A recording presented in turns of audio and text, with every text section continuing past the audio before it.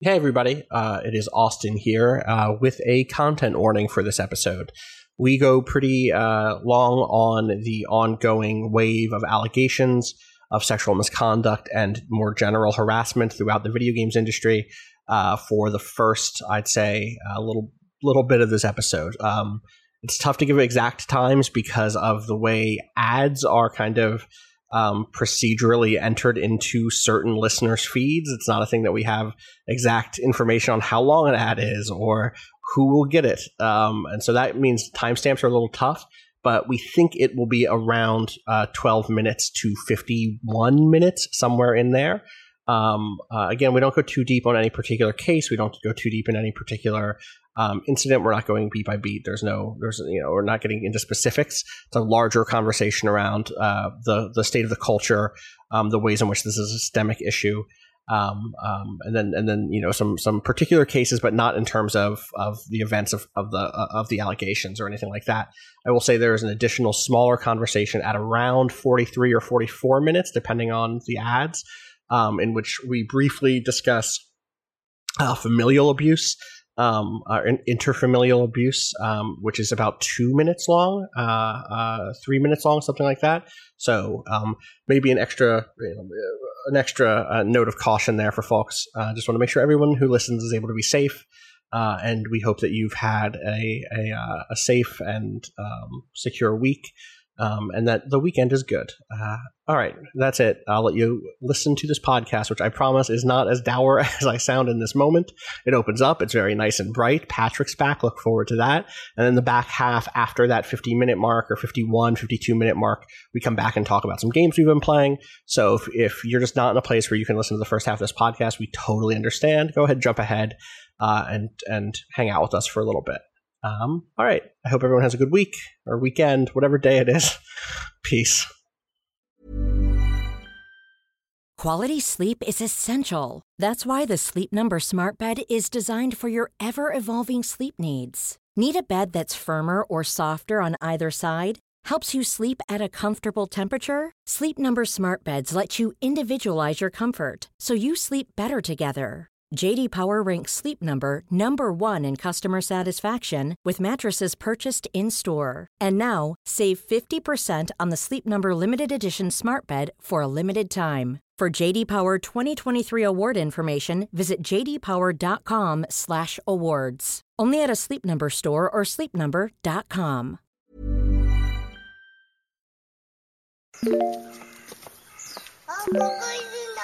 本当？見えないでしょ？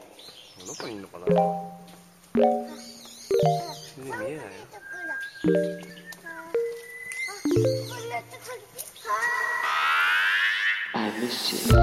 What's good, Internet? It's Friday, June 26th, and you're listening to Waypoint Radio, episode 324. I'm your host, Austin Walker, and I am joined today by Gita Jackson. Hello. Rob Zachney. Good morning. Ricardo Contreras. Yo. Okay, that was hot. Are you okay? That sounded dismissive, like, yo. Yo. Hey, yo, Sorry, miss. I probably could have Yo, mentioned- miss. Hold on. Are you chewing something? Kato, are you eating? Sorry, Hey, yo, yeah, I mister, didn't mention can I get You earlier. know how That's producers what- are. Love the chewing noises on the tracks. I'm moving away from my mic, which is why that yo was like, oh shit, I took a bite at the wrong time. Hold on. And you already heard the voice rejoining us to his natural rightful place among us. Patrick Klepek is here again. Got this Patrick. coffee mug that heats itself now. What? Happy Father's Day What? to me. That's what my my family got me for Father's Day. Although a week ahead of time, my wife surprised me with gifts and presents from my family, and then someone later the day was like, "Why are you celebrating Father's Day?" And it was like, "Because it's today." I'm like, "No, it's next week." I was like, "Well, I got all my shit early." So Well, that's nice. no, they Really got good. Ember. You've probably seen it at like Target or something like that, but it's just it's a mug. Charge it? It's got a little charger, but it's Okay. got heating coils inside. And so for up to 90 minutes, you can set the exact temperature, which I give no shits about. I'm just like warm. Warm. Rob, I feel like would be, it's the coffee one. 135 is the coffee temperature it suggests. But it keeps it warm for up to 90 minutes, which is great because I drink my coffee extremely slowly. Like, Right. and so I'm constantly having to like fry the coffee like in the microwave, and I hate it. Ruins Tastes so much worse. It tastes so much worse, but I also am not I know some people like get a small cup of coffee and just slam it and then they do their thing. I like to, that coffee is like the pause I do when I'm like frustrated with a line and something that I can't quite get. It's like, I'm going to sit here, I'm going to sip this coffee, and it's like, oh, it's cold. Damn, I'm going to get up and fry this for the third time. Patrick, I never thought I would have so much in common with a Midwestern dad, but I do that same exact shit. Like, coffee is a prop. Were any of you the kind of person that would go to diners as a teenager to hang out and just drink endless cups of Good coffee? God. Yeah, Rob Zachney, I knew that you would say yes. That's Like my friends and I. What do you want to do? The 20. Phoenix Diner? Do you want to be like, I got them on deck? We had like 5. We rotated because they get annoyed with us because all we would do is sit there until 3 a.m. drinking coffee The clock and never ordering closed. toast because we're like, I feel bad. We should order some food. Let me order an order of toast. They would hate us. Yeah, we would get French fries and just a million cups of coffee with free at that's the Athenian fries 2. also.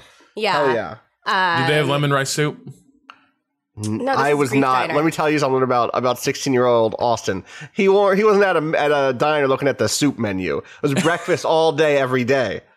Diner time. Oh, see, it was a weird thing at the Greek diners where I lived, and like literally half the diners were Greek diners. Yeah, I mean Like, that's true. the weird thing was maybe they were all in competition with each other. Their value add to like any order was just like, you want some lemon rice soup? And so We got it was this bucket. just It shows up yes, every week. breakfast all day. I don't know who makes it. It's just this soup. It's just the haunted soup that they have in the diner. It's like, please. It replenishes itself every day. If we don't hand it out, another one shows up.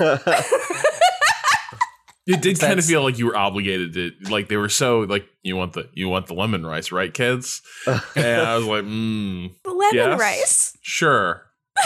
God. But anyway, I was just going to say at diners, coffee is a prop. You know, you're drinking it, but you're also gesturing with it. You learn how to pose with it. And it's always something that I associated with, when I became a writer. I realized I got these, this is so embarrassing. I'm so sorry. I got these CBD joints that are completely legal in the state of New York. Because I realized that when I stopped, I quit smoking and I quit juuling also. So I have now this issue. I don't know what to do with my hands when I write because I'm used to chain smoking. And this helps. This helps with I need that sort of prop in my hands or hanging off my lip. I don't know. Anyway. I don't miss smoking, but I miss everything that went along with smoking. Yes. Yes. The But Lady hang J's CBD joints, I gotta say, they actually do calm me down. I swear these are not advertisements. You'd be able to tell if they were advertisements. But They would if repeat. they would would repeat 3 times in a row Lady for some J's, fucking if you want to reason. give me a lot of these, I wouldn't say no. Okay, so I will simply say this, and yes, is this kitsch? Absolutely, but a good alternative to a mug with heating coils in it, because that just sounds way too. That sounds very extra for what I need from a mug. But if I could suggest one of these wide-bottomed nautical coffee mugs. Oh my god. Yes. me. Do they pop up in crap tourist towns right and left? Absolutely. God, I cannot But believe. they do tend to keep that can cup believe. of coffee very, very warm because obviously they're tapered. And so, like, So this is also my problem. We have like 35 to 40. Like one of the things, like when I was in my 20s, Excuse me. I started collecting shot glasses from like places that I would go. Like I'd be at the airport and it's like, all right, I'm just going to buy something to put on the shelf at home. And in my 30s, I started collecting thing I've ever heard about you. started collecting coffee mugs. So now my problem is the Ember solves my practical like issue that I have with coffee around the house, especially now running around with 1 to 2 kids every single day. That said, I love fluctuates. all the goofy mugs that we have, different sizes and shapes, and there's like a history to them. Like, oh, we bought that when we did that, or like that's from that trip that we did this. And so I am losing that with this, but it's warm all the time, so I feel like I'm going to leave it behind. Although I've thought about maybe Patrick, you're turning into my dad. well, I've thought about this a lot. I've had a lot of time to think, Rob, a lot of time to worry about the moment to moments every single day and how to spend them. I've thought about what if the first cup of coffee a day, which is the one that I just like go through quickly. It's just like, all right, this first one is just going in the system and out. And that one could be in like, my nice like coffee mug, and I can look at the steam. And then the rest is just after about 10 o'clock, it's like, this is just fuel to get through the day, as opposed to remembering that kitschy diner that we went to in Vegas and bought the cool mug. Yeah, do that. That sounds fun. That sounds like the right call. I support this. This I'm down with. Thank you. What were we even? How did we get here? How did we get here? So Patrick was brandishing his mug, and he's very proud of it. And he had nothing to tell us about his leave or what he's been up to, because he's just been collecting Father's Day gifts, which, true, is now like twice the amount of his day. I mulched my entire lawn. I finished it the day before I came back. It was a nice 75-degree day. What I learned, what I wanted to organize your mug collection. You'll mulch the lawn. Well, look, classic dad shit. Our yard to mulch is, I do it once every 2 years. Like, I'll pay people to come out and weed it and to mulch it, and it's expensive. It is, off the top of my head, like $1,200. I was trying to figure out, what am I like? Oh, dude, it's a big yard.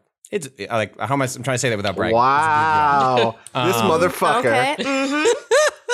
And that's a lot of fucking money for just like the wood chips to turn a little browner. Frankly. And so Patrick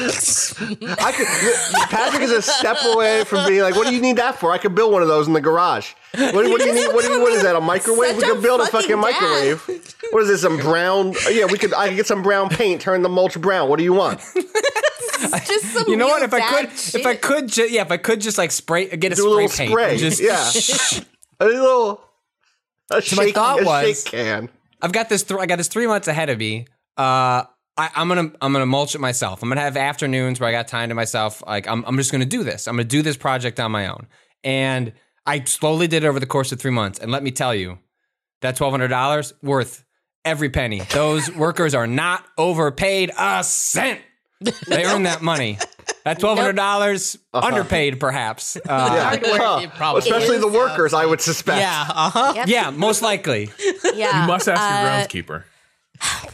Next time I am on the podcast, which I'm definitely not going to be on next week, basically, so I'm moving to a new place with a backyard in New York City, which is exciting for me. God. It's concrete, but Oh, I'm gonna build some planters. I've decided. You know what you're gonna do? You're gonna grill. I am gonna grill. Actually, it's a patio. That sounds like a patio, but yes, that's a grilling fucking patio to me. I'm gonna get some. There is a bunch of spare wood in this backyard that I guess is now just mine. And listen, all you need to do to build a planter, all you need is chicken wire and some planks, essentially. I've looked at different configurations. You need mulch, dirt, chicken wire, and planks. And we've already got all this wood. I know how to use a drill, and I am going to do this project. Is that a threat? Because I would like to have tomatoes. I know how to use this drill. I mean, no, that sounds good. Tomatoes are good. Tomatoes are great at home. Wow, that's. I'd love to have a vegetable garden and some flowering plants in there. Yeah. You know, like maybe when I'm grilling some hamburgers, I could just grab a tomato from my garden and slice it up for you. There you go. Hell yeah. That sounds good. That sounds perfect. So we should actually have a podcast. Welcome back, Patrick. I feel like we were going somewhere with the welcome back, and I've since lost the plot. But thank you for returning to us. We've missed you a great deal, and I'm lucky to have you back because today we got some fucking news, and we needed newsman Patrick Klepek here to help us unpack it. Not that we couldn't do it without you. No offense, we would figure it out. But it's nice to. Okay, sorry, I didn't listen. I'm just saying, I had to cover my bases. I had to be like, well, it's not like we couldn't do it. I trust Robert the fact that I was able to take these 3 months and legitimately not. I mean, I should say very briefly before we transition to like, yes, a great thanks to everyone at Motherboard and Vice Games for like. There's a world with this 3 months. I mean, I told Rob privately. He knows this. Like, hey, if you truly need me to like come pinch hit, if you need help, like let me know. Like I will figure it out. Like I want to disappear, but I also, have the backs of everyone here. And like that call never came. And I'm sure things were easier and harder on different days, weeks, and months as I was gone. But for as difficult as my individual circumstances were for even having that time to myself, the fact that I didn't have to have work on top of that for that period was really, really nice. And that's a testament to all the folks on this call and the folks not on this call that I was able to like really spend that time and focus in on my family. So thank you. Yeah, I'm really glad you get to have that time. Shout outs to unions, it turns out, ensuring and fighting for benefits like better leave when you have a kid. To some more serious news. I don't think that we could possibly start a podcast about video games this week and talk about video games this week without talking about the ongoing kind of wave of allegations around sexual harassment, sexual assault, and other sorts of sexual misconduct, on top of other types of some of this is also caught up in racist workplace environment posts that themselves are then tied to sexual harassment or other sorts of sexual misconduct. And it has been a kind of constant flurry over the last few days that has been kind of nonstop. And I guess the thing that I would start with here is that I think it's an important one is that like trust and believe victims who come forward and who tell their stories. You know that that's how we feel about this on the show. But it's important that I reiterate it again today. The second thing I want to say is like it is also important to understand that I have seen a certain sort of thought cross the timeline a little bit here, which is there's two versions of it. The first version of it I get, which is this is really exhausting because I've suffered something, and now every time I go online, all I see is more allegations, and I have to relive my trauma constantly. I have to take a step back. This is important that it's happening, but I have to take a step back. I've also seen the sort of sentiment that's like, isn't this going to like wrap up soon? And the answer is like, no, not anytime soon. This is an important reminder for me that like this is a systemic issue, and all of these sorts of broad systemic issues, which in this case is like harassment and abuse and sexual assault, and misogyny and homophobia, because many of these cases are done on the backs of the vulnerability that comes with being in a marginalized position. They're not going to be solved all at once. There's going to be another wave of this, a second or a third. I mean, this is already a second or a third wave. We had one like a year ago. Right, exactly. Like, yeah. This continues. And there's a reason it happens in waves is because when there's a crowd, it feels what is it? The phrase about Twitter, like every day there's a character and a main character and you're just trying not to be that person. And usually that's meant in a negative sense because you've done something worthy of ire. But in this case, the reason that so many folks jump on to speak to their own truth is because it's not just everyone pointing at you. You can speak into a larger crowd to speak to a larger moment. And so that creates this wave that can feel oppressive and overwhelming, and it's fine to step back from it. But there's a reason why folks feel safe to come forward as part of that and they wave. should. And they should. And it's going to keep happening. And like there are going to be additional people who are outed, who you admire, who we admire. That's going to happen. And I think it's important to like recognize that one of the things that predators do is blend in. They kept their fucking heads down last time. And it's going to happen again because, a lot of this grows out of a culture in which vulnerable people, most often women, but as we've seen, not only women, are targeted by predators who are able to move through systems that make those targets more vulnerable by forcing them into contact and into situations where their precarity rests on, or the solution to their precarity seems to be things like gaining the trust of people who are already established, going to industry networking events, often where there is like a ton of alcohol and where they're not necessarily safe. And then that same industry provides cover for the predators, as especially when those predators are at the higher levels of success in the industry. And that's what we've seen in the last few days. And at this point, I'm talking about the industry stuff, but I think, before we started, someone pointed out there's kind of two lanes here, right? So, just a quick note I wanted to say, as someone who stopped drinking over a year ago, the role that alcohol plays in some of these stories is really clear. And I don't ever want to tell anyone what to do, but there is something about the way that predators use repeated applying with drinks to get people to pass the point of being able to comprehend that is really dangerous for young people in the industry. And so many networking events take places at bars. And I think that we should all be thinking about ways to allow like marginalized people to network in this industry without forcing them to go to a bar. Like, I just feel like we have to move beyond that now. Like, we just have to do that. It would be safer for everyone.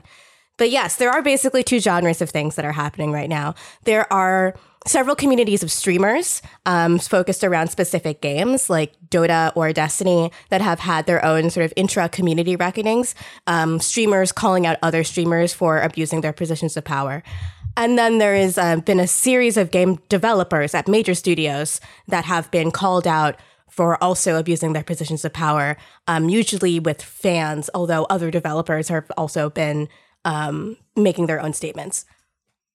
Yeah, and this has happened across in like Destiny, in Dota, some other communities. Saw some Warframe stuff going around. Yep. Which I mean, again, you could like kind of spin the wheel, and at this point, there's probably there's some stuff in the FGC. There's some stuff in the Pokemon community. There's a lot of stuff because this is a kind of culture-wide problem. This is not just a thing unique to a specific company or a specific scene. There can be scenes that have an increase in this because they especially don't take allegations seriously. There can be a company certainly where we've seen again and again when HR serves as PR, right? HR serves to cover things up, and maybe they have we can speak about Vice here very clearly that like the HR department at Vice for a long time was functionally covering up or providing opacity for abuse and harassment allegations at the company, right? So that's like one that's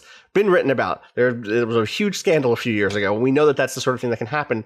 I would say that the culture here seems better now, and so you can do that sort of like how is it comparison between two different companies. But when it's a cultural problem throughout the kind of like veins of the entire culture, it's going to happen everywhere, and that's why it requires a larger response. Yeah, there are some things that I've been seeing people talk about online, trying to understand why the culture of video games has led to so many different people abusing their positions of power, often men, but not always men. Where there's some people are finally taking a step back and thinking about what is it about video games that they have deliberately found this market of young men and are selling them explicitly through marketing this ad campaigns about you are the most powerful person in the world. Like maybe that's not good to encourage that throughout our entire culture, throughout our entire family. Yeah, I mean, like I said though, it is. I'm not saying that video games and video game culture deeply misogynistic. Yeah, absolutely, 100%. But I do think that this is also happening this also has happened in music journalism. This has also happened in the music industry. This also not that the music industry is any less misogynistic or connected to rape culture. And I think that's the kind of broader point I'm making is like, our culture is one. Dismantling of the patriarchy was the thing that we need to do to make sure that this never happens again, right? Exactly, we need to unbuild culture and build it back up again. Yeah. We can do that over the weekend, basically. We'll keep working on it. I do think it's worth thinking about, though, the particularities of how, in the culture of music, there has always been this narrative of groupies, right? Where, these are just young women and they want to sleep with all these bands and then be tossed aside. They want that, And there's these, the ways in which women are treated in the music industry there's a particularities of the misogyny and how it's played out. And there has been efforts from artists in the industry to dismantle that and rebuild it. Not entirely successful, but there have been great strides. I think in games, we have not even gotten to the not entirely successful restructuring part. It's beyond time for us to talk about the particularities of how misogyny plays out in our scene. Mm-hmm. I think, though, that so there's a weird thing. Every industry is grappling with this. And so to a degree, I think there's a lot of places where this feels like this is treated as a local story. And in some ways it is, because the characteristics of abuse and poor behavior do change based on like the shape and structures of an industry. But also, this is part of a broader reckoning we do see happening across a lot of different industries. And I think something I find myself thinking about a lot too is, how many places is this happening where public figures don't exist in the same way as in the entertainment industry. How many places do you have these sort of abusive relationships happening, but you never hear about them because nobody cares who, a 12-store franchise, what the CEO of a 12-store franchise in the Midwest does. But these things probably happen everywhere. And I think it is important to keep the focus in games because this is our beat. This is our backyard. But I think one of the things that is really clear right now about this moment is that when we talk about like structural inequalities and precarity affecting vulnerable people, that's happening across the board. And it may take on a different cast depending on what industry you're talking about. But in the last few years, and certainly in the last couple months, it's become crystal clear that it is happening in myriad ways and myriad forms across pretty much any type of activity you can imagine. And that is really disturbing. And I think a lot about how many people, how many predators are out there in industries where just because they are so anonymous, they will never be outed in that same way, right? How many petty tyrants are out there mistreating people and sort of putting a cap on their careers, and it just doesn't get attention because these are considered boring jobs, boring workplaces. Well, YouTubers used to be in that sort of same category, not boring jobs, but 3 to 4 years ago, I would hear that people would do the same kind of thing where they'd say, hey, this YouTuber XYZ mistreated me in XYZ ways. And part of the response when inevitably people accused them of lying was, how could this person manipulate you? How could they be in a position of power? They're a YouTuber. Now, with that, after that enormous case with the music YouTuber that was soliciting nudes and nude videos from underage fans, where he was arrested and is now in jail, people, I think, understand more that a cult of personality, it doesn't matter how quote unquote famous they are, as soon as you are in charge of a community or the figurehead that's in charge of a community, you have a responsibility to the community to not, abuse them. Just a suggestion. People have a better understanding of that. But that took a really long time. And there were a lot of victims in that time. That is always the thing that hurts, is that that there's going to be people that that don't have this chance to have their abusers held accountable. And it's painful. I was assaulted in college and then assaulted after college. And it's really personal for me because I know I have a duty as a journalist to be somewhat impartial and have a remove, but I feel I understand the pain because I have felt a lot of this pain and confusion and frustration and just deep anger that no one did anything and that I was left alone to pick up the pieces. So you think just if that hurts so much for me, then there's not just the people that have come forward are feeling that. So many people are.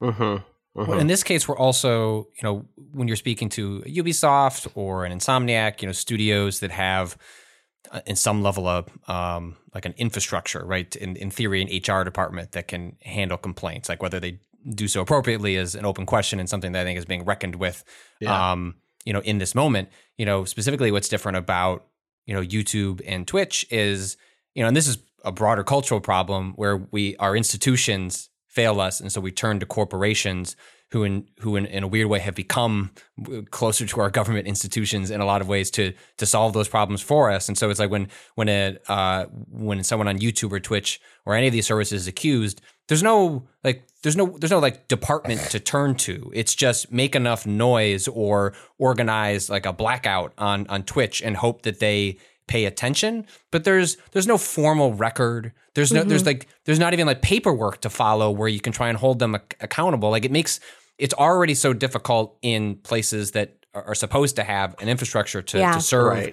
the issues of their employees. And in the comparison of YouTube creators being the employees of YouTube isn't perfect, but for the sake of this discussion is worth thinking about, because part of the reason those those institutions work is because they don't actually want to be responsible That's exactly for it. the people they make money off of. And so Yes. they are thus so much less reliable, and then requires society, because we can't expect the government regulation to come in and like do anything about this. So instead it's just, if we make enough fucking noise on Twitter, maybe they'll pay attention. But what does that mean, right? Like quietly banning some people for how long? Yeah. Did they take away their, status to make money on old videos? So are they still making tens of thousands off stuff they're, like there's just so much a lack of transparency and no real levers to pull other than making noise, which is maybe satisfying in the moment, but does not necessarily indicate large structural change. Oh, I think it definitely has hit at the thing that you brought up here, which is that like platforms like YouTube and Twitch are effectively employers, but with none of the responsibility and none of the accountability and none of the already loose reliability that comes with having an actual employer. And I think that also it connects back to what Rob was saying around like, hey, where is this happening around the world in which where are people not caring? And one of the places where we know that happens is inside of gig economy jobs. Is what happens the way in which Uber has turned its back on sexual misconduct allegations around its drivers and kind of washes its hands often. And it's a very similar thing here in a sense, right? It's like when you disclaim the responsibility, when you say like this person isn't an employee of mine, then what happens under your nose is not your responsibility either. And I think that there's a through line there between that and the stuff that we see in the game space around young workers who are trying to find a way in to the industry, young streamers hoping to make a big break. They are also precarious in a similar way, which is to say that they are replaceable, that they are not being treated as humans, obviously, and that they have to move into dangerous places in order to try to basically like make it happen, make their careers happen, find livelihoods. Go to these events where there's lots of alcohol, which I want to be 100% clear. Gita, you and I both brought up the alcohol thing earlier. I want to make sure that we're 100% clear. We're not saying that you shouldn't be allowed to drink or that it's your fault for being drunk or anything like that. So make it incontrovertible that is not with the people that organize these events and then don't have non-alcoholic drink options or don't organize at a daytime event where alcohol will not be as prevalent. There needs to be some variety. This has been an issue. This is an issue across culture. Mm-hmm. Our drinking culture is once you stop drinking, you have an understanding of how much people drink, and it is very different from how you felt when you were drinking, especially if you were an alcoholic and you were drinking all the time. Yeah. So now my just awareness of like not being able to get a Diet Coke is very, very strong. Fair. And it's worth saying again, like one of the ways in which this is very clear is, I don't know the exact order of operations here, but from my read, this kicks off with the Cards Against Humanity stuff last week, which actually starts as allegations around racism and around the ways in which that office and Max Temkin specifically, treated some black workers there and the ways in which they were, not just poorly treated, but not given a lot of credibility, not being given the ability to help shape that workplace in the way that would make them comfortable. Their issues had been dismissed. Further reporting ended up connecting that eventually to some elements of the ways in which rape culture had infected Cards Against Humanity. There's a great long form feature from Nicole Carpenter over at Polygon, called "Former Employees Accuse Cards Against Humanity of Racist and Sexist Office Culture." That includes a clear allegation that that Cards Against Humanity workers were not allowed to include content like punching at rape culture in their game because of allegations that Max Temkin had committed rape. Which, by the way, briefly, as someone who's done a live event with Max Temkin, one, fuck Max Temkin. Two, and you can go to Twitter to see, like, I talked about this the other day, but like, I'm sorry that I ever did an event with that motherfucker. I very much felt like I was in a place where I couldn't step back when I did that event, and wish I had realized that it was in my power to have a conversation with my employers at the time. I was at Giant Bomb, which, Patrick, I know you've been through this too. But I wish I had that conversation. I wish I had said, wait a second, I don't feel comfortable about this. I know. But instead, what I did is I looked around at my bosses and I looked around at the people at Giant Bomb who I trusted and said, like, well, do I want to try to raise this? Am I in a position where I can safely raise this? This is my first. I've only been here a few months. They seem to like not have this issue, and they're good on everything else. Is this? And instead, I should have trusted my gut. And then a year later, I wasn't there, and I stopped doing events with that dude. I got booked. Someone booked me for an event at a PAX Unplugged, a couple of years ago, and like a week and a half before the event. I got an email to like everyone on the panel, and Max was just on the panel, and no one had told me. And I was like, well, hello, no, I can't do this. I'm not going to go to this panel. I have to pull out of this event. There is again another thing to think about in this industry is like when there is someone who has allegations, think about the ways in which you continue to platform them. Think about the ways in which you continue to give them cover.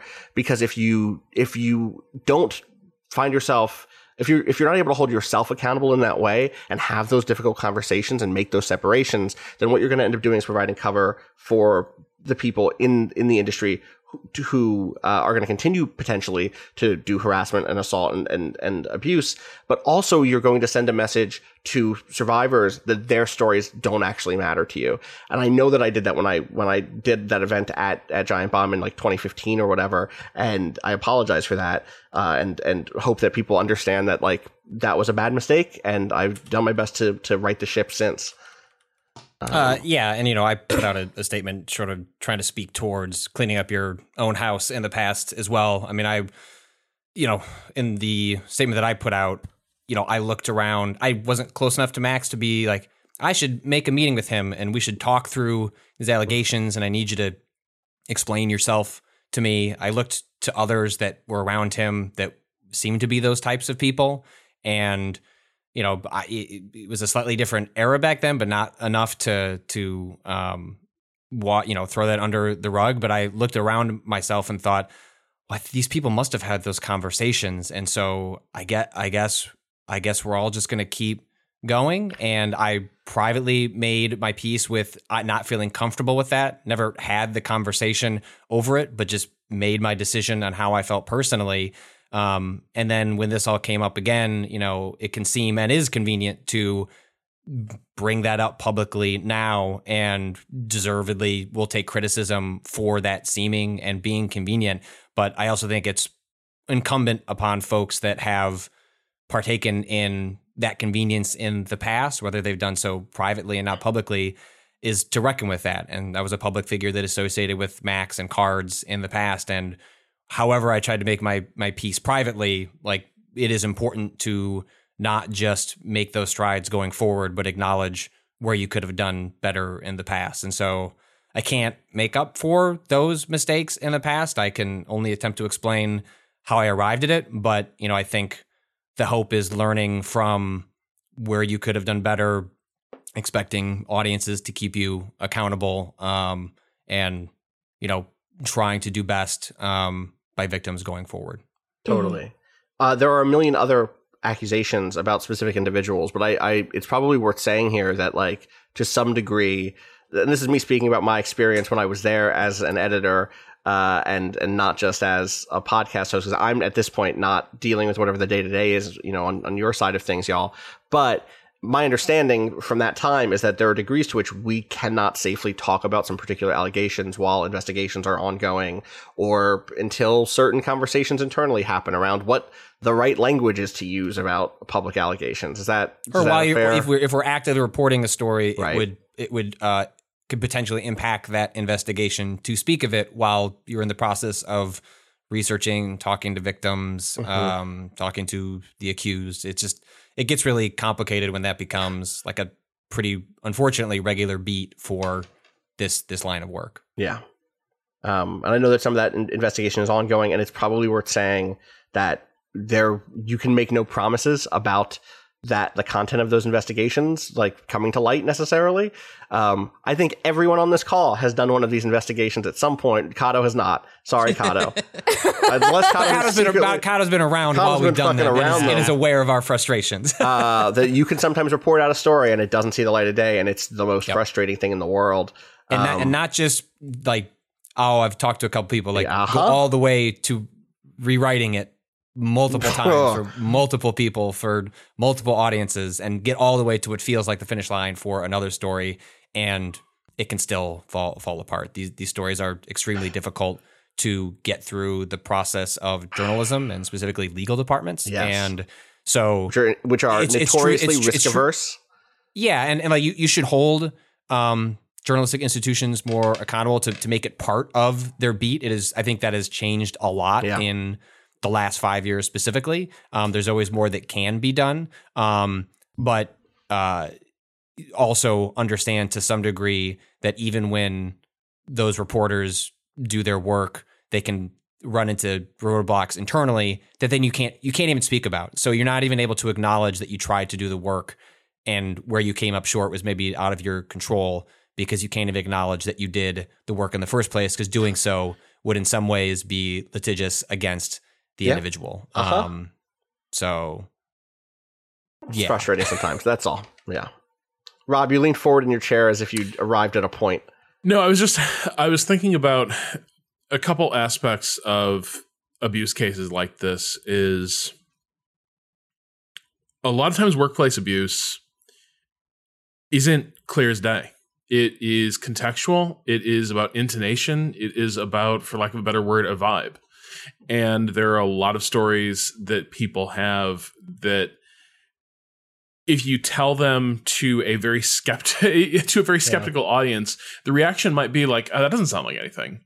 Except you had to have been in the room, right? Or you have to have heard someone do something in that tone before, or behave in that certain way to really. Or there's a pattern, or you don't understand. This happens every fucking week. This happens after every meeting, or you've forgotten little instances that in the moment had built up and contributed to an entire kind of campaign of harassment, and not just a single, this is not just a single thing or even just one element that repeats. There are often lots of little smaller micro versions of it. Right. Yeah. And I think I'm sure there are people that are listening that only realized that the workplace situation they were in was abusive or toxic until after they left the job and got a new job where things were really, really different and like better and less tense. And you suddenly had this realization that something you got used to wasn't necessarily normal or healthy, or really in many cases just should have been different. Yeah. I think the other part is one of the things that is particularly endemic to the games industry is just a culture of secrecy. And this goes to the basic, like, how does the games industry share news about itself? Yeah. With just massive, we will own your life embargoes on just routine information. I swear to God, if you show one of these screenshots one day early, we'll fucking kill you. That's kind of how if you sign this NDA for this massive upcoming game, you need to beat the game in order to review it. Definitely not an embargo that we signed last year. Yeah. Oh my God. So don't talk about the Claymore. It's fine. But I think that extends. But I think that extends to every aspect of how business is conducted in this industry. Yes. And like, it's been a while since I've worked outside this industry, so I don't know how aggressive and comprehensive NDAs are. My understanding is these things have become pretty much standard features of a lot of landscapes, like non-competes, which are very anti-worker, very like pro-manager, but they are becoming kind of endemic across a lot of different industries, even in places where they don't make any sense. But that's neither here nor there. But the thing I want to emphasize is a lot of people telling these stories, just having walked in the door to a place of work, have already been obligated on day one when they're filling out their basic contact information, insurance information. They've also probably signed something that says, hey, what happens in the family stays in the family, under like pain of law. Like you don't tell stories out of school. And so an ironic comparison, since of course schools also do that exact thing. Yep. Or an apropos comparison, rather. Yeah. And so I think the other part of this is so many things that happen in the workplace. To tell those stories requires the accusers themselves exposing themselves to massive legal risk. And so, it becomes a really frustratingly difficult thing to get a fair hearing on, because so many people who could corroborate, or so many people who have accusations, are at very real and severe legal peril if their identity is unmasked as an accuser, as they reveal themselves as one of the people telling these stories. And so this is why I think the sort of surprise people have of how many stories like this are there. The industry is constructed in a way that the number of stories like this could be infinite, right? Yeah. Like the way these workplaces are constructed, the terms of employment people have as a matter of course in this industry is like a perfect climate for endemic abuse. And when you think about one of the ways there are lots of folks that will speak to having essentially what they call like blank resumes, which is that so if you don't stay through the completion of a project, or if a project gets canceled, like the work you did may be under an NDA and you can't even show your work when you get to look for another job. And so let's say you were harassed at a studio and decided you wanted to move on. You may not even be able to show the work that you did to prove that you were good at your job at the next job, thus creating scenarios where people stay in abusive, toxic situations simply so they can have a resume that allows them to escape later. Yeah. And this was just dropped in the Motherboard, the tech Slack. And like this is another way in which workplaces are constructed so that victims are encouraged not to speak out. This is about WeWork, like a very obvious example of a really unhealthy and toxic workplace. So WeWork's first whistleblower recalls the unsettling feeling from her first Thank God It's Monday meeting. After hearing Adam Newman speak, attendees hit a gong and chanted, "WeWork, WeWork." Yeah, it's not always quite so explicit, but like when some development studios, they do outwardly say, have this ethos of we're all a family. Yeah. And and like as soon as you get into that way of thinking about your place of work, because like your job is a place that you go to earn money in order to pay your rent and buy groceries, right? A job is a job. And as much as you love your job, a job is a job, it's a job. And you should not treat it as if it is your family, because the way that you resolve conflict within a family is very different from the way you resolve conflict within a job, in a workplace. And a lot of the time, especially in industries that are related to arts or entertainment, they will prey on your desire to be in the industry, your passion or your desire to be part of a studio that has a level of prestige. It's not always going to be as obvious as hitting a gong and chanting WeWork, but it can be pernicious in other ways that discourage victims from speaking out about people that they perceive as being in power. And it's worth saying, without getting into any deeper details, because this stuff is very, very heavy and dark, that like the family comparison is neither incorrect nor is it as like clean as I think those businesses think that they want to make it. I cannot speak to other people. There have been sexual assaults and sexual misconduct inside of my family, meaning that I don't trust lots of people in my family. That happens. That is not a thing that like is off the table. And in fact, the thing that happens is you treat it like a family. When people treat it like a family issue, what that really means is justice doesn't get to happen, and victims don't get to heal and are expected to just like suck it up and deal with it because it's so and so, and it's just that's that person, it's this person, you know who they are, you don't want to ruin their life, you're da da da da, and that is the fact that companies make that comparison so often is strangely and terribly apt in many cases, and like it is not reassuring to me. It is the least assuring thing in the world to me when a company says that, for both of those reasons, because it means they're going to ask more of you day to day in terms of what your work is. They're not necessarily going to pay you more. They're going to leverage an emotional attribute over you. They're going to say that this is about your love for your family, it's about your love for your team. And listen, I love y'all. I love working with y'all. But like, it ain't like that. Like, there's, you know what I mean? It ain't. No, I feel you.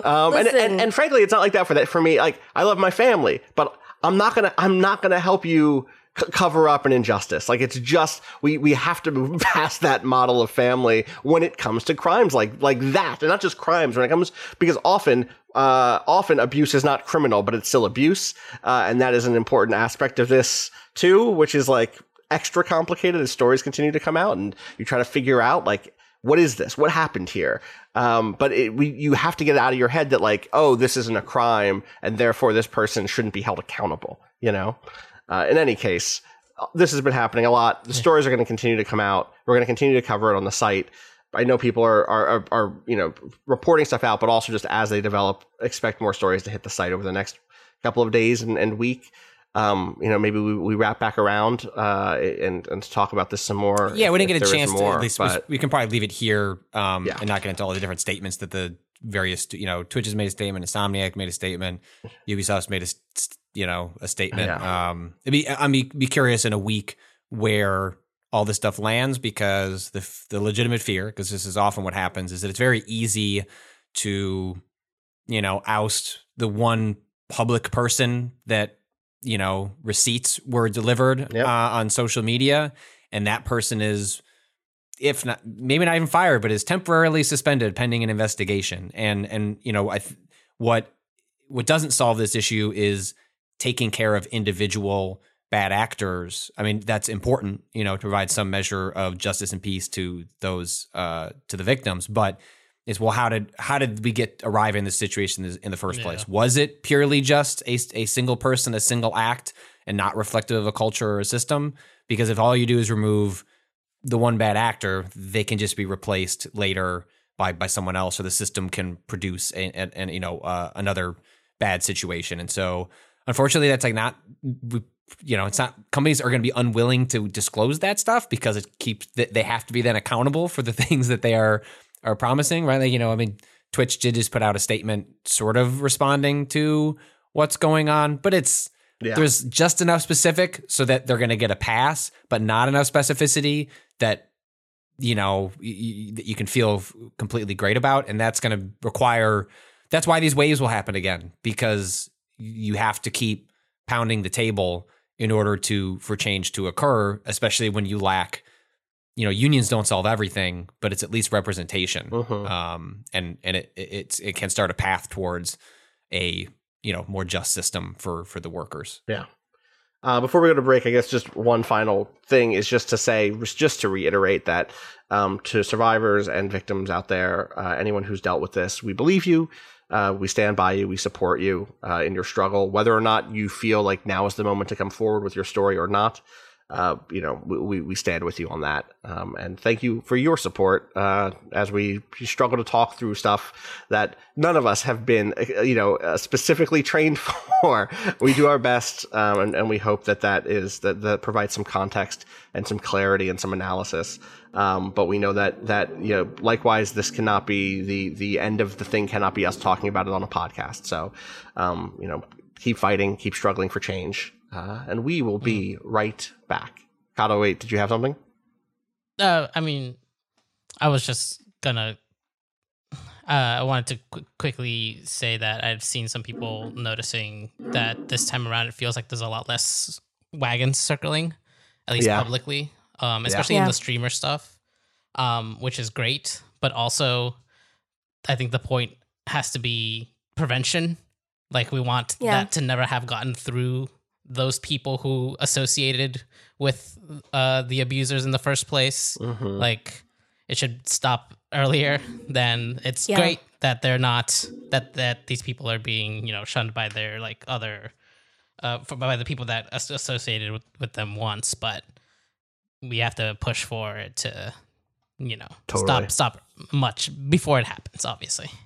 Agreed. Yeah, I think the reaction from communities is different from it was, say, like a year ago. There is just definitely a lot more outward vocal support for the victims, and absolutely, definitely shunning from other people in the community. But if we've made this stride, we can make the next stride, which is to think about how we make our community safer.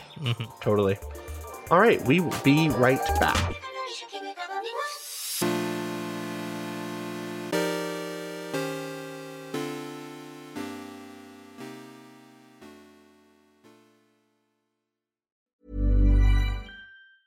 Quality sleep is essential. That's why the Sleep Number Smart Bed is designed for your ever-evolving sleep needs. Need a bed that's firmer or softer on either side? Helps you sleep at a comfortable temperature? Sleep Number Smart Beds let you individualize your comfort, so you sleep better together. J.D. Power ranks Sleep Number number 1 in customer satisfaction with mattresses purchased in-store. And now, save 50% on the Sleep Number Limited Edition Smart Bed for a limited time. For J.D. Power 2023 award information, visit jdpower.com/awards. Only at a Sleep Number store or sleepnumber.com.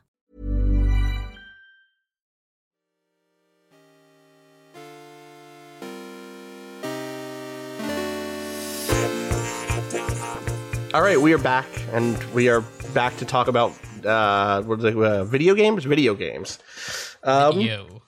Patrick, you've been gone so long, and I have to imagine you've been carrying a baby around the whole time, like Lone Wolf and Cub style. Probably fighting for a while. bandits. You could do it with one hand. It was incredible. Yeah, I could. Like a pizza I would just pie. it was. It was like it was. I was thinking more like he's holding a shot put. You know what, Kato, you're actually right. Yes, it was. It did feel a little bit more like, how far could I throw this child? Pretty far.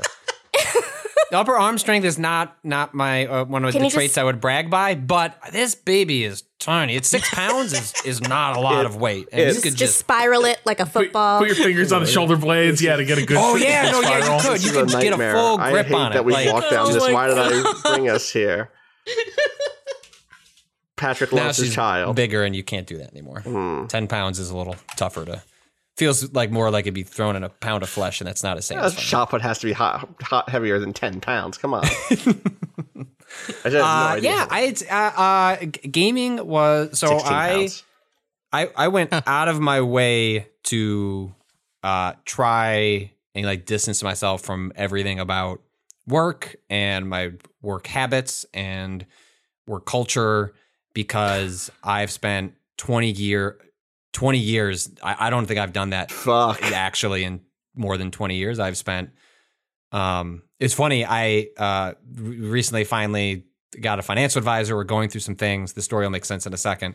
And one of the things I had to sort out was to turn this investment fund from when I was a kid and put it in my name. It was in like a junior account, like because it was started by my parents, but it was in my name because when I first started writing and getting paid for writing, was when I wrote for Gaming Age, which originally had the Gaming Age forums, which became NeoGAF. Yes. And I was getting a monthly check based on the ad revenue back when, oh my God, like websites just made so much money off of ads. And I was getting something like, I don't know, like $500 a month. And my parents were like, you're 14. Like, what the fuck are you going to do with $500 a month? And so they said, we're taking away 3/4 of it, which still left me at 14 with, flush $150 with, bucks. Just, that's a lot of money. Video games I wanted, I still worked summer jobs because I wanted to hang out with my friends, but like I had like all the fun money that I really needed. And they put it all away in there. And so when I went to go change it fully into my name and take my parents' names off of it, they said, it's funny. So normally we would need to like have you send in a birth certificate, like explain exactly how old you are, because this was established when you're underage. And we're so close to being able to just automatically turn the page on it because your account is 20 years old. And so we mathematically would not have to prove that you're 21 because the account would be 21 years old in 3 or 4 months. So instead I still had to send it in.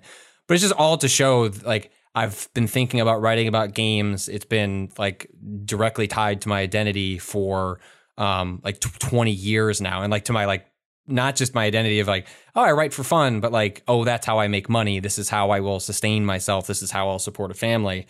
And it's just so hard for me to turn it off. I've gotten better about working 9 to 5 and like shutting it down, but I still play games at night. And I'm always thinking about, well, how can I turn that into a blog or a piece I can work on? And I try to take it really seriously during this period. Like, I'm going to not do that.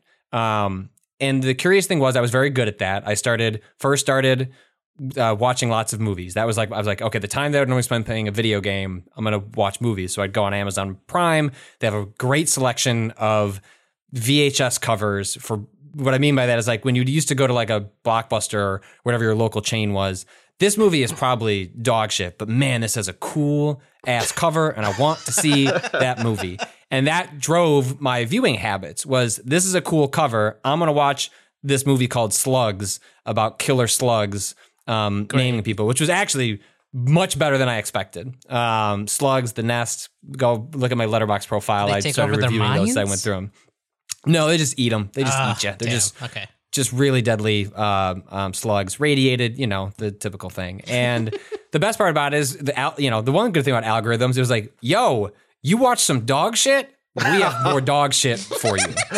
And so I went down this path, but then what I found was that I got to such a disconnected place with video games that I found myself wanting to play them, not because it was going to serve any sort of content function.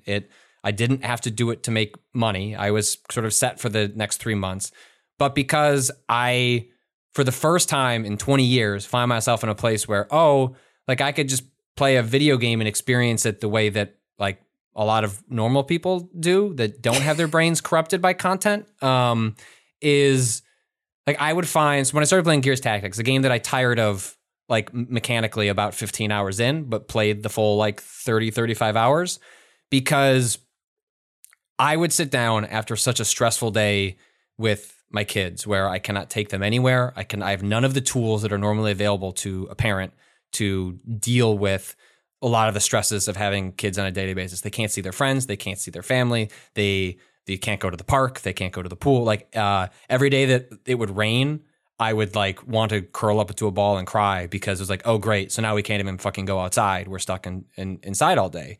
And what I'd find like around like 7, 8 o'clock where my wife would like go and call some family and she's like, let's sit down and watch a movie or something when I get back. I'd have like an hour where I could like have a beer and I would play Gears Tactics. And I would feel all the stress in my body go away. Like for an hour, I was like, and I could chemically feel it happen. It was like so strange because this does not happen to me. It's not happening to me now playing Last of Us. Like, nope, back to thinking about this game as like, what can I do with this product and how does it fit into my workflow? Like there was this brief moment where like I would go from like a complete stress ball and I would just feel it all wipe away. And that was very cool for 3 months. I'll never experience it again. That was interesting. But it was just such a weird, my relationship with games completely changed for that 3 months. I only played a handful of games. I beat Final Fantasy, beat Gears Tactics, and started on Last of Us was basically all I did.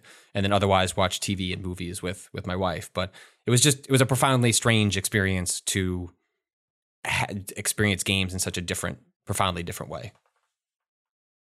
What did you like it? Like that way? No. Yeah. Oh, no, like that the game? I mean, it sounds like you loved the way. I love sounds the way. Fantastic. That sounds great. I would love to go. I'll chase that dragon for the rest of my life and never find it. But you have to have another kid to have that time off, and no, thank you. And I thought Gears Tactics looked really good for 15 hours, okay. And then it's just a lot for of another 25 filler. I loved the mechanics. The story is non-existent. Is dog shit. Just may as well not exist. It also had no meta, which made the filler stuff all the more like frustrating because there was no reason to go do the same mission you've done 30 times because it wasn't even servicing like a research project or anything. But it's a really good foundation. Like I would tell people to go if you like XCOM, Gears Tactics is a really good fit. Just if you run out of steam on it, it's okay. Put it down. Don't play any more of it. I was fine playing more of it. Gears Tactics 2, that game's gonna rule. It's gonna be fucking amazing because they've already done a lot of the hard work, and I think not that the meta stuff isn't difficult, but it's mechanically in voice with XCOM, but different enough that I really enjoyed the difference between the two. Really excited to see what they do with a sequel or even like a broad expansion if they did that before a sequel because they did a lot of the hard work of the foundation. I always played a lot of those games with the sniper classes, and I of course still fell into that habit in Gears Tactics, but by the nature of the mechanics, it really wants you to get in close, and that just created a dynamic that I'm just not used to in a lot of those games, and found it really, really satisfying. Yeah. Well, I'm glad you get to play something the way normal people play things. I guess. What a curiosity! It is. It's strange. I'm trying that right now with Divinity: Original Sin 2, which I think we've talked about this series a little bit. Patrick, I know you loved the first one. That was so right before the pandemic happened. Yeah. There is this tragic shared note that my wife and I had, which was all the movies and TV shows we were. So having a second kid, obviously, it's its own challenges and stressors. But that time you get off is actually like a vacation because a newborn kid just doesn't do anything. They whine, they poop, they pee, but like relative to a more like a 4-year-old, they just don't do anything. Like you can sit around all day. Like I haven't binged a show in 4 years. You can do that with a newborn. So we had this shared note, which was like Succession and like all these other shows we're gonna like catch up on and watch. Pandemic happens. Kids aren't going to daycare. Right. Like there's no one to help us. Like note deleted. Don't even keep it for like thinking about what we'll watch in the future. Just delete it. Just fucking burn that note. And simultaneously, That world is closed to us. when we had Jessica, I have such fond memories of it was the first time in a long time, like playing a game long enough that I was like, I've done enough today. I need to do something else. Because I burned through the 2 DLCs for The Witcher 3 and had a great time doing it. I would just hold Jessica in my arms and give my wife the day off. And I was just like, I'm just going to sit here. She's going to sleep in these arms for 6 hours straight. I'll get this controller propped up and I'll Walk be good. through these vineyards, talk to this devil. And Original Sin 2 was like was the game. It was like that. And I was that between Death Stranding. I was trying to figure out which one was going to be that game because they both fit the bill of like chill, like relaxed, like games I could not have to put a lot of my back to play. And fucking, I'm never going to play Original Sin 2. I've just moved on to Baldur's Gate. Like, it's just that's why I jumped back into this. They did that Baldur's Gate not trailer, but like live gameplay session. The early access starts in like a month. Yeah, right? it's soon. Yeah, and I may just keep myself from playing it early access because I'm going to do the same thing. Yeah, I should wait until it's out. So with Divinity Original Sin 1, I played it when it came out. Didn't love the tone. Didn't love the jokiness. Didn't love the like storytelling and the place, and that's like a lot for me. It turns also out, not a short game. It's also huge, right? So it was like, I'm going to be in this. Hours. I got to like the weird out of space and time meta world like library you were right near thing. The end then too. No. I mean the first time you go to you get out of the tutorial area, you realize you go to this place. It's like one of the first times you teleport, and I'm like, I'm going to be stuck with this tone for 60 hours. It's going to be this sort of writing for 60 hours. And if the mechanics were not enough to carry you through, then you were not going to... The mechanics were enough to carry me through. Right. Not, I didn't like the story either. Yeah, the second time, so the second game comes out, play it in early access. I'm like, okay, this is kind of interesting, but like I feel like I should wait until it comes out. It comes out, and I'm just not in the right place for it.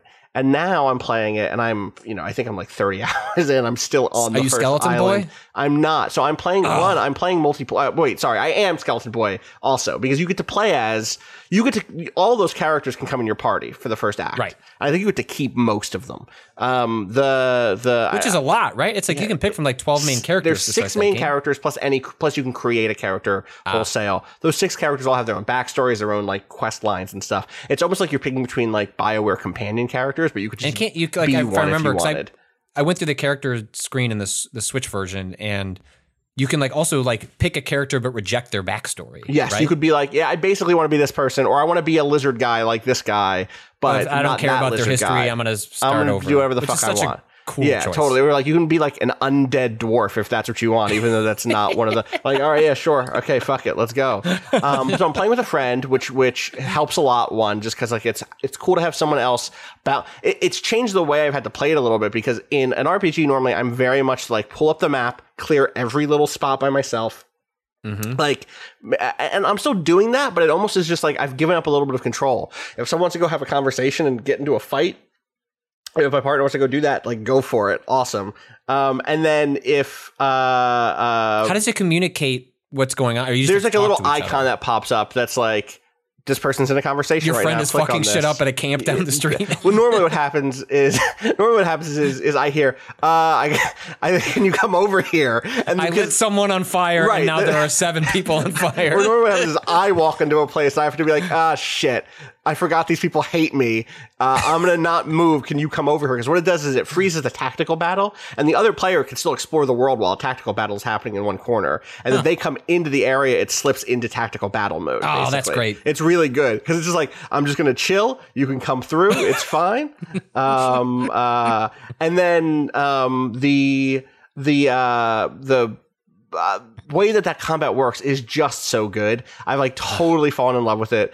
the elemental interaction stuff. So for people who don't know, like, it's a game it's a tactical RPG that doesn't have tiles and instead has just kind of free, like, meter-based movement where you're going like, hey, every one action point you spend, you can move up to 5 meters. And you're doing your best to kind of line up ability combos. Very early basic ones are like, this attack is like you raise some rock out of the ground and throw it, and it lands on the ground, and then when it hits there's oil there, and then you can follow that up with a fire attack that sets the oil on fire and damages people. But then, like, there's a ton of additional interactions on top of that, the way things stack in different ways. So, like, you can use an ice spell that chills someone, but if you chill someone who's already chilled, they're frozen, and that means that they lose their turn, right? And so you're doing all of these things, plus making sure your characters aren't getting hit by them. And in multiplayer, it's really fun because, one, it's almost like there's a degree of the Legolas Gimli stuff of like, all right, check this shit out, motherfucker. Let me show you what a good turn looks like. But there's also a degree of like, there is also a degree of like comboing with someone else, and it's there's a little extra joy that comes. It reminds me of tabletop role-playing games in which you say like, oh, can you burn through this guy's magic armor? I got something that's going to knock him the fuck out if you can get his armor down on this turn. And then you kind of like hand over that control, and being able to hand over that control, like, because it's really fundamentally no different than just controlling another character, but it's because there's the added element of another person. Yes. Well, they might do something that I didn't expect, or maybe I didn't fully communicate what I wanted them to do. Oh my God. So it's a little bit out of your control. That skeleton dude, so I'm controlling the skeleton dude and the lizard guy, the Red Prince and Fane. And Fane, the undead characters in this game heal from poison, right? And they get hurt. It's classic, like, old school good rules. Healing magic hurts them, right? And poison heals them. And he has a move called Contaminate, which turns any surface that could be contaminated by poison into poison. So water or blood specifically. And that means that there are times when I'm like, he's real hurt. I gotta heal him. Like, I know you have that elf assassin lady hanging out in this blood with me, but also there's 2 other enemies in here and I need to heal. So I'm just gonna hit that contaminate button, turn this blood pool into a poison pool, heal myself and poison everyone else. Or, you know, the good version of that is like, yo, can you raise your physical armor so that you won't get caught by this poison or whatever? You know what I mean? Right. But the way those abilities interact is very fun and almost slapsticky. I'm really enjoying it, and also I think the writing is better straight through. Like, I think that, like, there's some character stuff that I can hold on to. It's still goofy. It's still a funny game. It's still a fairly, like, lighthearted thing. It's just it pivots really quickly between, you know, very jokey. You know, you can talk to animals if you get a certain ability, and the animals are all like there's a drunk cat that follows you around in the first area for the first like 12 hours of the game. There's this black cat that follows you. And if you have the pet talk ability, it's just drunk. It's just like, hey, bud, are you okay? It follows you regardless of whether you can talk. Yes. Dude. That's so fun. I just think that's like a... We were save scumming to keep this cat alive. You have no fucking idea. We get to this like boss fight against this maniacal like torturer stereotype dude who's like very vain and vaguely queer coded in a way that's like, what's going on here? But he's like a big boss fight. He's like the big boss fight of one of the ways you get out of this prison that you're in at the start of the game. And this cat had followed us into the dungeon. Again, had been with us the entire time, hadn't died. And I'd heard that you get a reward if you manage to escape the prison with the cat. So the last fight, I'm like, okay, this fight is this like maniacal magic torturer plus all of these corpse zombie, like they're like cursed monks or silent monks, which are basically like he's taken people and Frankensteined them into his personal like military slaves, and they get in their head that cat is on our side. No one has ever directly attacked this fucking cat before, but these monks are straight up like doing overhand, like axe handle chops on this cat. And I'm like, you have got to leave. At one point I wasted one of my, I didn't waste it because it lived. I had to teleport the cat out of danger, like the back line behind us all, spent a healing spell on this cat. The reward is very good, by the way. We beat that fight. We got out with the cat. We did have to save scum a few times. There were times that like the cat got caught in an AoE, or the cat was maybe a little too close to a fire spell or something. We get out, and then the cat, I don't know what the cat, I don't have the pet talk skill, so the cat was just like meow, and then left, and then it was like, you didn't have it. I didn't have it. I don't know what it said. How'd you know it was drunk? Well, because one of the characters that you get had it. Ifan, and when he was in the party, I talked to the cat finally, but I got rid of it. He's not in my party anymore, so I don't know what the final conversation was. When I talked to him in the middle of it, the cat was like just bumbling around, slurring its words, drunk.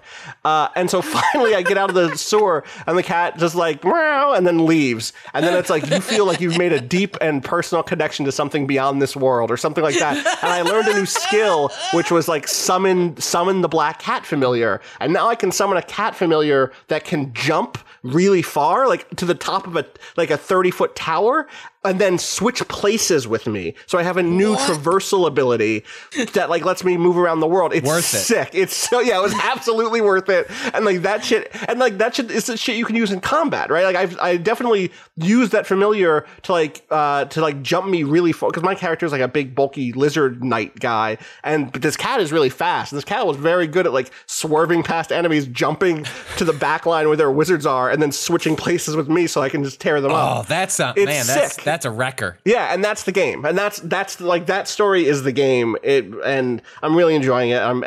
I'm playing it. I'm doing my best to play it the way you were saying you were playing Gears Tactics, which is like, I'm not going to do an 8-hour session because I have to talk about it on a podcast. I'm going to play like 3 hours a night, 2 hours a night. Like, hey, do you want to play some Divinity tonight? Cool. Okay, let's do that.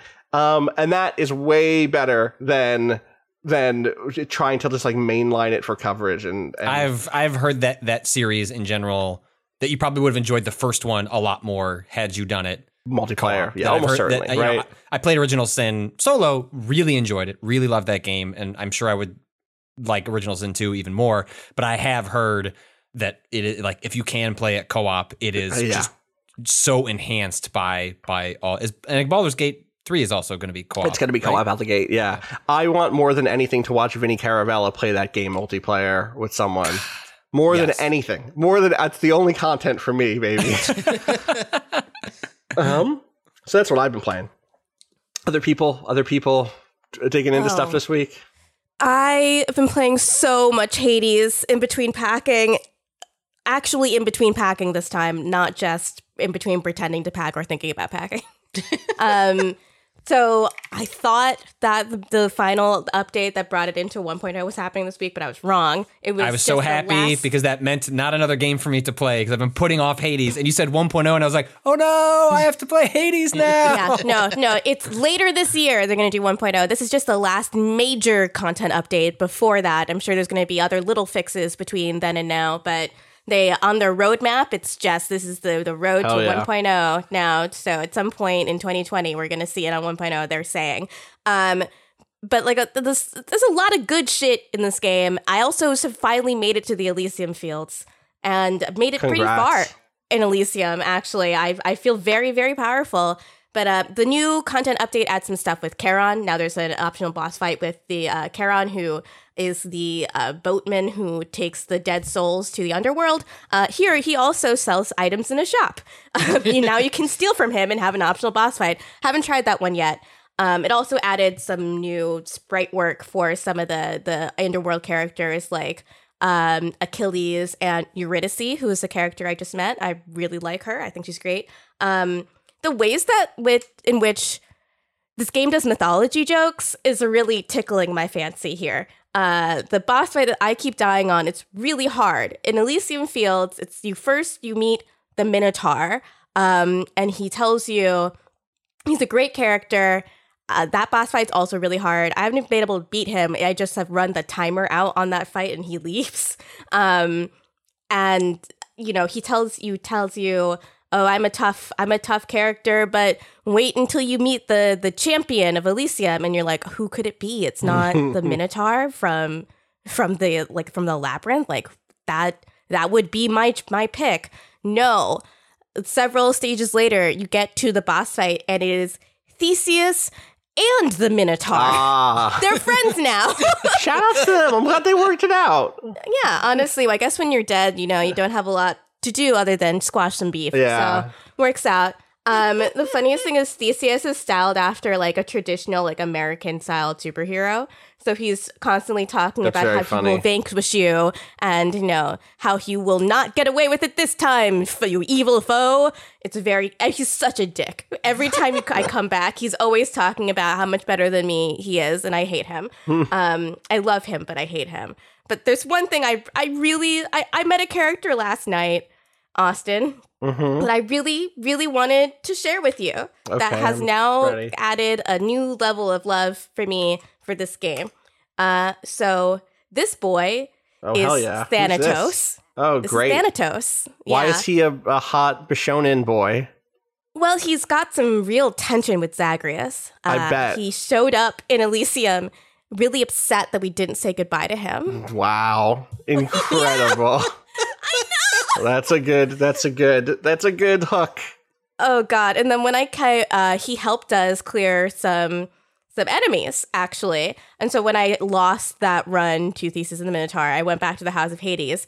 He was there and he was so pissed. He was like, "I risked everything helping you and you still died. I can't believe you." And it's just Ship me them. last They're night good. at 1:30 a.m. Perfect. I was just like, "Please kiss, please kiss, please kiss." God, I scrolled down on this Hades wiki page, and there's a romance subheading. So you know, you better work on reaching maximum affinity with this boy. Oh my God. Just like he's clearly deliberately designed to evoke this reaction. And I love it. This is I really, you really can date love this it. boy. I'm letting you know. If you want to date this boy, you can date this I boy. really do. I want Zagreus to make up with him at least. They're just like, it's clear that they really feel something for each other. I had him try to start to make up with Meg also. I now have been reliably not just beating Megara, but also her other Fury sisters, Tisiphone and Alecto. And those are rough boss fights, Tisiphone especially. Who, Bro, I would not date one of the Fury sisters. No. I feel like number one, breaking up with them, I don't know about that. Number two, that's just a lot of drama, it feels like, to me. It's a lot. It's a lot of them. Yeah. I feel like you're just going to get dragged for every little thing you do. They're they're real sticklers. Yeah. Historically speaking. It just feels like if you date one, you are de facto kind of also dating the other two. Just like a lot of Just family going to get drama. in trouble. There's a lot of drama. Just gonna get in trouble. Yeah. Thanatos, I feel like he's got his own shit going on, but Sure. at least it's not like he cares about you or anything. Okay, is that the vibe? Is that the vibe? Yeah, that's totally the vibe. Great. It's very, very it's fun to see how they fit like figures from Greek mythology into tropes of modern media, right? So the thing that's going on between Orpheus and Eurydice is Orpheus. So we meet Eurydice. She hangs out in Asphodel, and she gives us items that upgrade our boons, which is really, really handy and helpful. She sings a really beautiful song that's on the soundtrack. Again, they're working with the same composer they've worked with for all the other games, so the music is fantastic. A real folk metal tinge on the soundtrack. It really whips. The stuff in Elysium has all these really great like bass lines that are just going for a walk. I love it. And she's lovely. We mentioned to her that we met Orpheus, and she was like, "Oh, that bitch? That little dumbass bitch who hasn't even said hello to me now that we're both in the underworld. Tell him I said hey, I guess." So their whole like dynamic now is Orpheus does not want to ruin his memory of Eurydice from when he lost her, because he spent his whole life mourning that memory. So he has expressed to us that he does not really want to see her at all, because he is too wrapped up in his own sadness of having lost her. The myth of Orpheus and Eurydice being Orpheus journeyed to the underworld to get Eurydice, his wife, back after she died, and he was told that as long as he never looked back, she would follow him out of the underworld. And just before they made it to the living world, he lost his faith for 1 second and looked back, saw her, and saw that she was going to be damned to being dead instead of being alive again. So it's really funny to think about, okay, but what happens after Orpheus dies?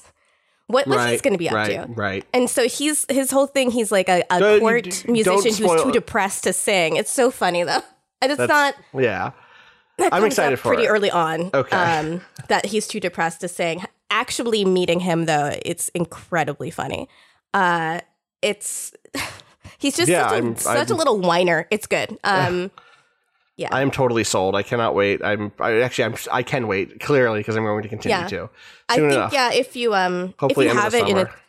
if you already have it and are curious about it, this is a great place to jump in because this is basically game complete except for the game ending is the major stuff that they're working on apparently.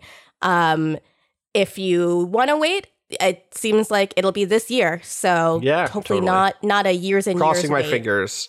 Crossing my fingers that it'll be sooner than later. I guess we'll see. Yeah, hopefully. Rob, you had a piece go up today.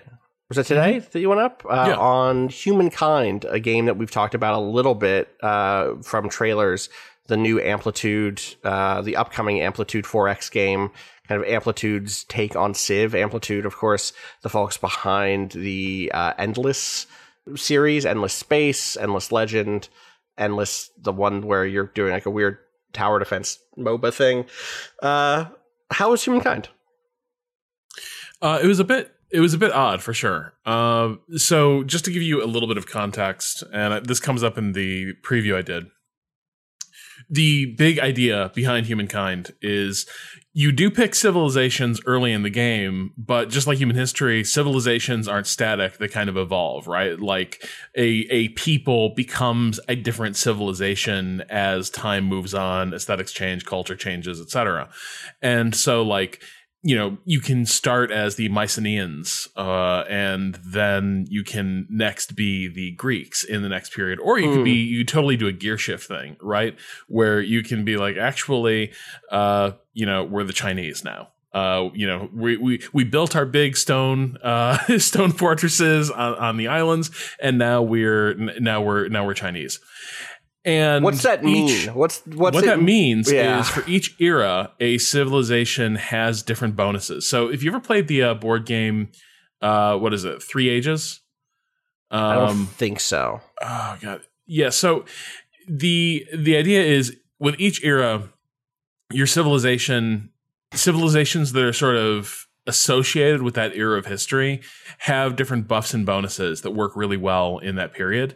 So the idea being that like in the classical age civilizations will have some really good shit available to them that will get less relevant as time moves on. Because here's the thing, where civilization is all about like build a rocket ship and go into space or get voted dictator civilization of the world because everyone likes you so much.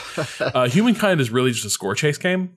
And you kind of run up the score. Like you have more opportunities to like rack up scoring points if you kind of stand pat and say like, no, like on this civilization, yes, I'm falling behind the tech curve, but if I add a few more achievements to my civilization, like, you know, build a few more monuments, go do a little more exploring, I just get more score points.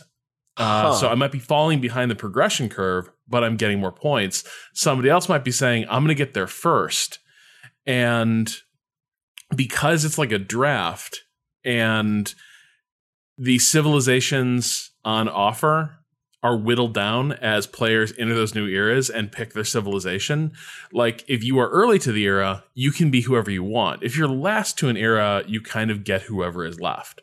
Oh, so there can only be one for each civilizational type. Can you start with something late, or can you start out the gate as a civilization that didn't exist in the period? Like, can you be the like United States of America in the classical period? I don't think so. Okay. I think I think early in the game, I'd have to refresh my memory, but like you start as a nomadic tribe and you have a small, you have just a slate of like Bronze Age civilizations that existed, and that's who starts out the game. Okay. And then from there it forks. And they're saying that like by the end of the game, you got 1 million possible combinations of how you can chain together different civilizations. That's really interesting. And also I read that doesn't mean that they're balanced. Right. They were like, we don't know if it's balanced, which I love because if you played Endless Legend, Endless Legend was very much a game where you were like, is this right? Is this good? This can't be right. Am I playing well? Yeah. And it was very much a game where it was like, it's cool. Yeah. Don't worry about it. Don't shut the fuck up and eat this dust. It's dope. You're a cool gold dust eating vampire. Just let it ride, homie. Yeah, and so like I will say, like the Babylonians have like a city district that generates like food and science in the Bronze Age. And like it was ridiculously OP. Like I'd played other civilizations, and then the Babylonians were just like growing science out of the ground and eating it. And I was like, damn, these people now are that's incredible. endless legend to me, actually. Yeah, pretty much. But the goofy thing was, in this preview, the thing they wouldn't let you do was change ages. Like once you progressed out of the Bronze Age, if you clicked like, okay, I'm gonna become Celts, the game ended. Right. And so I didn't actually get a chance to see like what that progression would look like as you moved up through the eras, even though that's such a big part of the game, right? Because when you change eras, you lose your civilization bonuses and you get your new civilizations bonuses if you decide to move on. But you do get legacy bonuses. So each civilization you've been leaves like a legacy bonus on your character sheet, basically. And that kind of informs the unique traits of your faction as you get into the late game. Cool. And that sounds really cool, but I just kind of have to imagine how cool it would be because in the demo they were like, yeah, you'll see more of that closer to release. When is release? Next year. Okay, so there's some time still. And are they doing their weird early access thing that they do sometimes, or are they gonna just wait? I want to say that yes. I want to say that they were going to stick by the early access thing. That they consider that pretty endemic. But that makes sense. Don't hold me to that. I am now trying to remember something that was said offhanded, weeks ago. But I've just checked. It's from a couple weeks ago. It looks like they're doing their what they call open dev, which is like lots of opportunity to give them feedback. It's what they've done for their last few games. It seems like it works really well. I'm here for it. So shout out to Amplitude, a studio that I like. Hey, wow, they've been doing good stuff, I think Sega publishing some of the coolest strategy games is so weird. Sega's like sideways like shuffle into being a strategy publisher, like starting with the Total War thing, where they're like, we got one more roll of the dice. What are we gonna do? Creative assembly, and then quietly are just like, Sonic, and then these strategy games. Oh, that's so sad. That's like, the thing that's sad, they should get one of these studios to bring back the Shining Force games, which are like the Sega Genesis Tactics series, much loved by fans and then thrown to the wolves as time progressed. I would love to see Amplitude do a Shining Force game. Make it happen, Sega. That'd be dope. All right, I think we are frankly out of time for today's recording. Our first segment went much longer than I think we thought it would. So I'm going to start wrapping up. We'll be back on Monday. We can catch up on some other stuff, including all the Pokemon stuff that has happened. I know, Kata, you have a lot of Pokemon thoughts. Pokemoba. I know. We'll talk about the Pokemoba on Monday. And then we'll also talk about some other stuff. So look forward to that. As always, you can follow me on Twitter at Austin_Walker. Where can people find you, Rob? At Rob Zachney. Gita. At XOXO Gossip Gita. Kato. At A_Kato_appears. Well, everything we do, twitter.com/waypoint, waypoint.vice.com. As always, thank you to Bowen for letting us use the track Miss You off the EP Pale Machine. Find out more about that at waypoint.zone/BOEN. Patrick at the Jet, but you can follow him at Patrick Klepek on Twitter. And as always, this week, as much as any other, fuck capitalism, go home.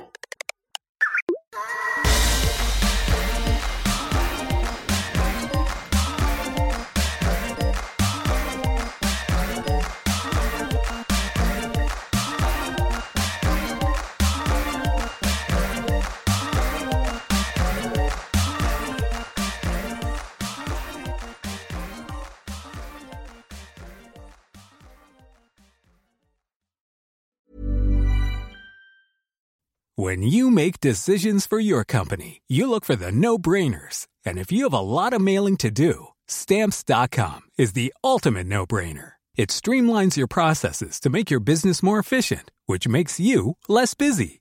Mail checks, invoices, legal documents, and everything you need to keep your business running with Stamps.com. Seamlessly connect with every major marketplace and shopping cart. Schedule package pickups and see your cheapest and fastest shipping options from different carriers. With rates up to 89% off USPS and UPS rates. And with the Stamps.com mobile app, you can take care of mailing and shipping wherever you are. Make the same no-brainer decision as over 1 million other businesses with Stamps.com. Sign up with code PROGRAM for a 4-week trial, plus free postage and a free digital scale. No long-term commitments or contracts. That's Stamps.com. Code PROGRAM. Welcome back, Patrick. Patrick hasn't been playing anything because... No, I'm playing. Well, Okay. I beat Final Fantasy in March, so that was an accomplishment. Nice. And then, Okay. April, I guess. And then I spent all of May playing Gears Tactics. I beat that. Okay. And then I'm playing Last of Us before Okay. that ghost code shows up probably tomorrow. Patrick, Yeah, where are you? I will not finish it. Rob, I had such a deep... Patrick, where are you? Well, one, I think I like the game more than you do with some reservations. But I had like... Because I just made the... We could just talk about this. I don't know why. Save this. Save this for the pod. Kato. Pokemoba. Pokemoba. You're also playing the cafe game? I'm also playing the cafe game. I'm also in the DLC. Pokemon. I Pokemon want to hear time. about both of these things. So. Okay. Got it. That's that famous saying. So- It's a me, Pokemon time. Yeah, that is you. That's That's how it goes. uh, All right. Let me start recording. podcasts are work, but it's nice to see all of you today. Yeah. Let me turn down my fan. 1 second. Did that just make like a little... Yeah, it does like a little chime. It's the yeah. the air conditioning unit thing. Ready the cyber fan? Because I'm Austin. I'm like a cyber fan. It's not. It's Make the, sure it's make the sure and pay portable attention to the AC cyber unit. fans at the during the Cyberpunk stream today. Yeah. Make note of it. All right. Well, let's time that is. 37 seconds.